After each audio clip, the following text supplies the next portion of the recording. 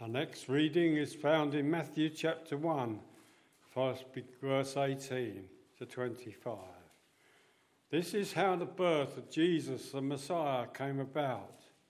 His mother Mary was pledged to be married to Joseph, but before they came together, she was found to be pregnant through the Holy Spirit.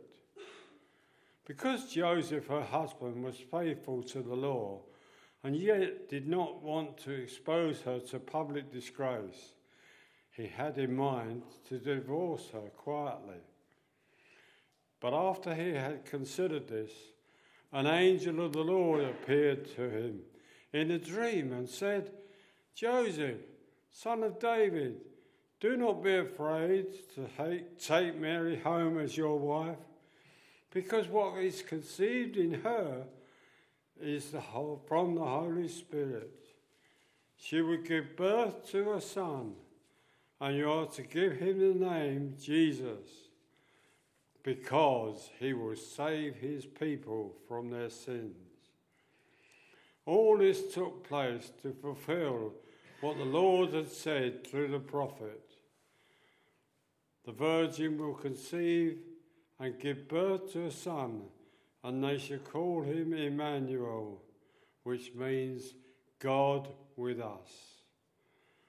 When Joseph woke up, he did what the angel of the Lord had commanded him and took Mary home as his wife. But he did not consummate the marriage until after she gave birth to a son, and he gave him the name Jesus.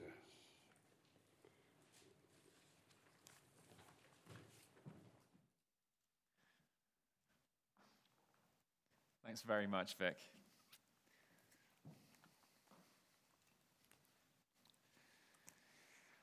Life for Joseph was going pretty well. His woodwork business was successful, and he'd met the love of his life. She'd even agreed to marry him, but a bump in the road was just around the corner. Wedding preparations were well underway when Joseph got the news. Mary was pregnant. What could he do? He knew the child wasn't his. They hadn't slept together yet. Should he continue with the engagement, accept Mary as his wife anyway? But then what to do with the kid? Could he handle the scandal? Could he accept the shame of bringing up a child that everybody knew wasn't his? What would his friends and family say? And then there was the alternative. He could let Mary take the fall. After all, as far as he knew, she had been the one who'd been unfaithful. Surely the best thing for him to do would be to get out ahead of this, to take control of the narrative before his reputation took the hit. But no, that wouldn't do either. How could he expose his fiancée to such shame? The gossip in Nazareth would have been unbearable for her. So there was only one option. Break off the engagement, but do it quietly. But first, it was time to sleep on it. No child wants to be Joseph in the nativity play. Mary is the lead role. The shepherds get to look after a toy sheep, and the wise men get the best outfits. Joseph just isn't cool. 30 years ago, I was given the role of Joseph in the nativity play. But on the day of the big performance, I kicked off because I did not want to hold Mary's hand. I was not happy about that at all. I wanted no part in that nativity. Now, here's the thing. I wasn't being difficult. What I was actually being was an excellent actor, because I maintain that the original Joseph didn't want to be part of the nativity either. I was embodying his character perfectly. He heard about Mary's child and he had made up his mind. I want no part of this. The shame would be too great. Nope, not for me. There's a degree of shame, a measure of disgrace that's inevitable for anybody who publicly identifies with Jesus. You may be interested in Christianity, but maybe shame is holding you back somewhat. What if my family thinks less of me? What if my friends think I'm weak for needing a religious crutch? Or you might already be a Christian, but shame is holding you back from publicly talking about Jesus. An admission here. Even just yesterday, I was guilty of this. We just had our nativity performance out in the car park, and I was looking around, milling about, looking for new faces to invite to one of our Christmas services. And I chatted to this one guy, invited him to come along to a service, and then he said, "I'm not really religious, but I think it's an important story for kids." That's such an open door, isn't it? Such an opportunity to talk about the gospel, to talk about everyone's need for a Saviour. But what did I do? I stumbled over my words, and I lost the opportunity. I completely botched it. Why? Probably shame.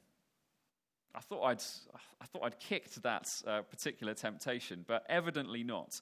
Maybe not wanting to seem too extreme, maybe wanting to seem relatable, but for whatever reason, I completely botched it and gave in to shame. So yes, I had that to repent of yesterday. Shame is a big obstacle for anybody wanting to publicly identify with Jesus. That was the obstacle for Joseph in the Nativity. But as we know, he changed his mind and he did join in. So let's discover the two things that changed Joseph's mind about being involved in the Nativity. And hopefully these two things will help us overcome our shame and help us to publicly identify with Jesus too. So why did Joseph join in the Nativity? That's our question. And the first reason we'll put up on the screen. The child was from the Holy Spirit. Joseph was sound asleep. He'd been weighing up what to do with Mary and her unborn child and had settled on a quiet divorce to avoid shame and scandal. But his sleep was far from restful that night. Crashing into his dreams came an angel with a message from God. "Joseph, son of David, do not be afraid to take Mary home as your wife, because what is conceived in her is from the Holy Spirit." Wow, that's big news to take in while you're asleep, isn't it? But clearly this was not just an ordinary dream. Marrying Mary would mean scandal, sideways glances and whispers behind his back wherever he went. But God's message through this angel was clear. Whatever anybody else said, whatever the gossip, Mary had not been unfaithful to him. Joseph had to change his mind about Mary and accept his role in the Nativity. Why? Because this wasn't a normal pregnancy. The tiny fetus inside her was sparked into life by the Holy Spirit. And it was an unusual pregnancy for a very unusual child. As verse 23 reveals, this child was God with us. God with us. 100% human, 100% God. At this point, just a tiny bundle of cells who made the vast expanse of galaxies. We're never going to totally comprehend just how outrageous this miracle was. The all-knowing God took the tiny mind of a baby. The eternal word of God had to learn how to speak. That's mind-blowing. Mary held in her arms the one who holds the universe in place. And this was all no illusion. Jesus wasn't just wearing a costume. He wasn't an imitation. Without losing any of his divinity, he took on real humanity. A real human body, a real human mind, a real human soul. This is all really important. There's an early church theologian called Gregory of Nazianzus. I'm sure you've all heard of him. He said this: that which he has not assumed, he has not healed. That which he has not assumed, he has not healed. In other words, Jesus needed a real human body to redeem our bodies. He needed a real human mind to redeem our minds. And he needed a real human soul to save our souls. And remember that this wasn't a temporary humanity that he could throw off when he returned home to heaven.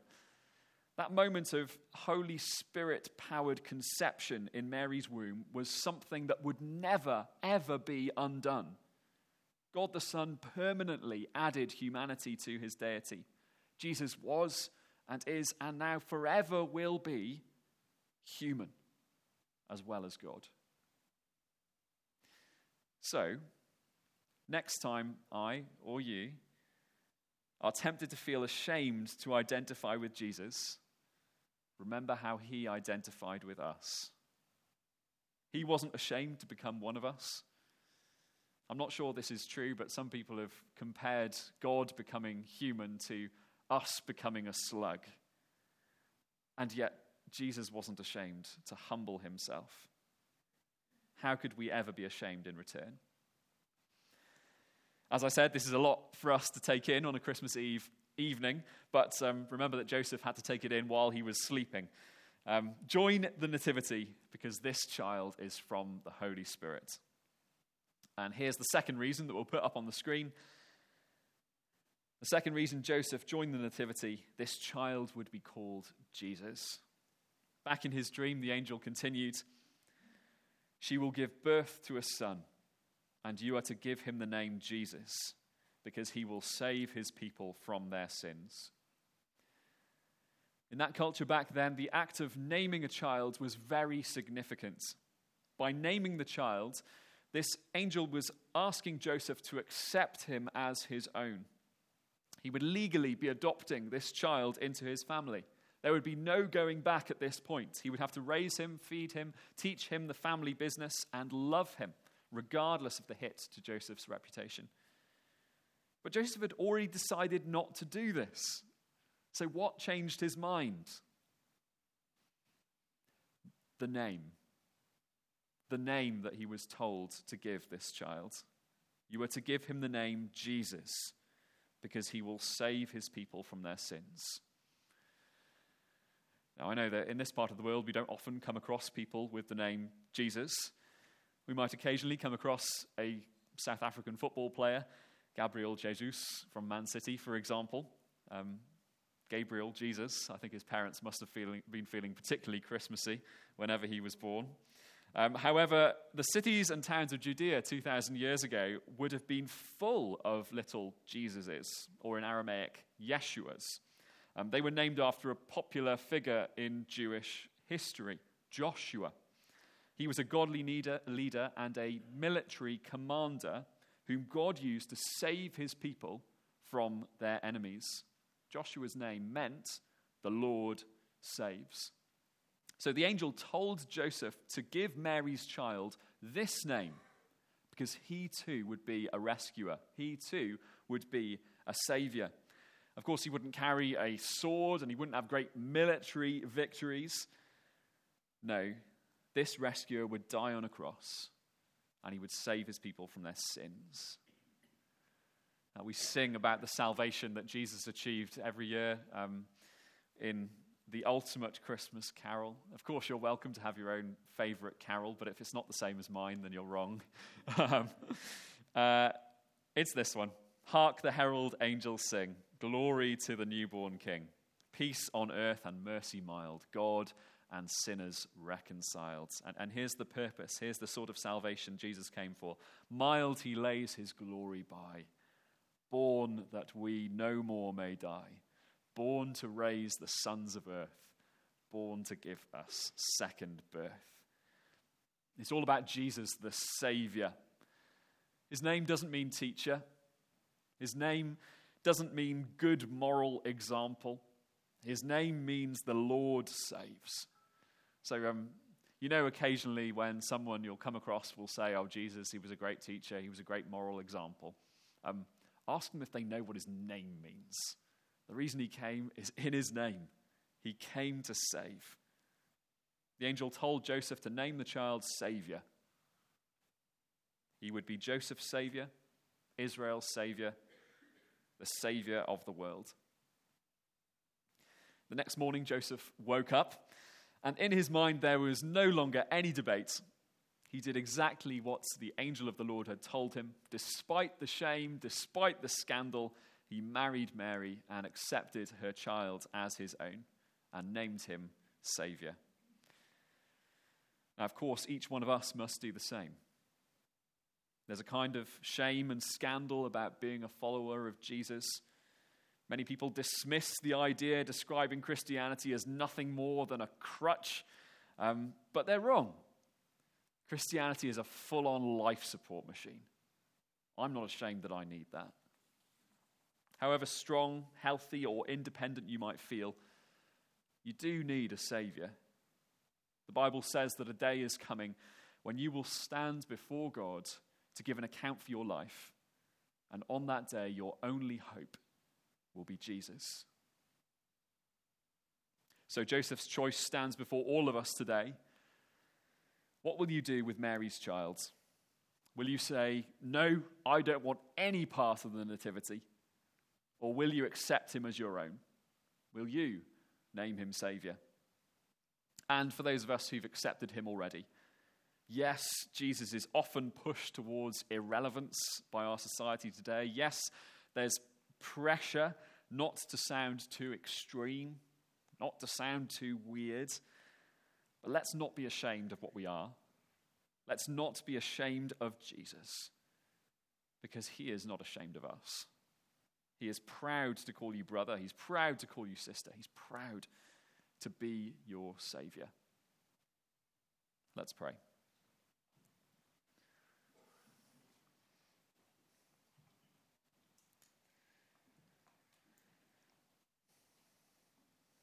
Almighty God, we thank you so much for the outrageous miracle of the incarnation. Lord Jesus, we praise you for your great humility. It just is beyond our understanding that you would come here to be one of us, to be with us, that you would come to save us. And so we praise you and worship you. Father, please forgive us for times where we have failed to publicly identify with Jesus, where we've given in to shame. Please keep us from that temptation. Help us to boldly say, I'm with Jesus, in the knowledge that he has said that he is with us.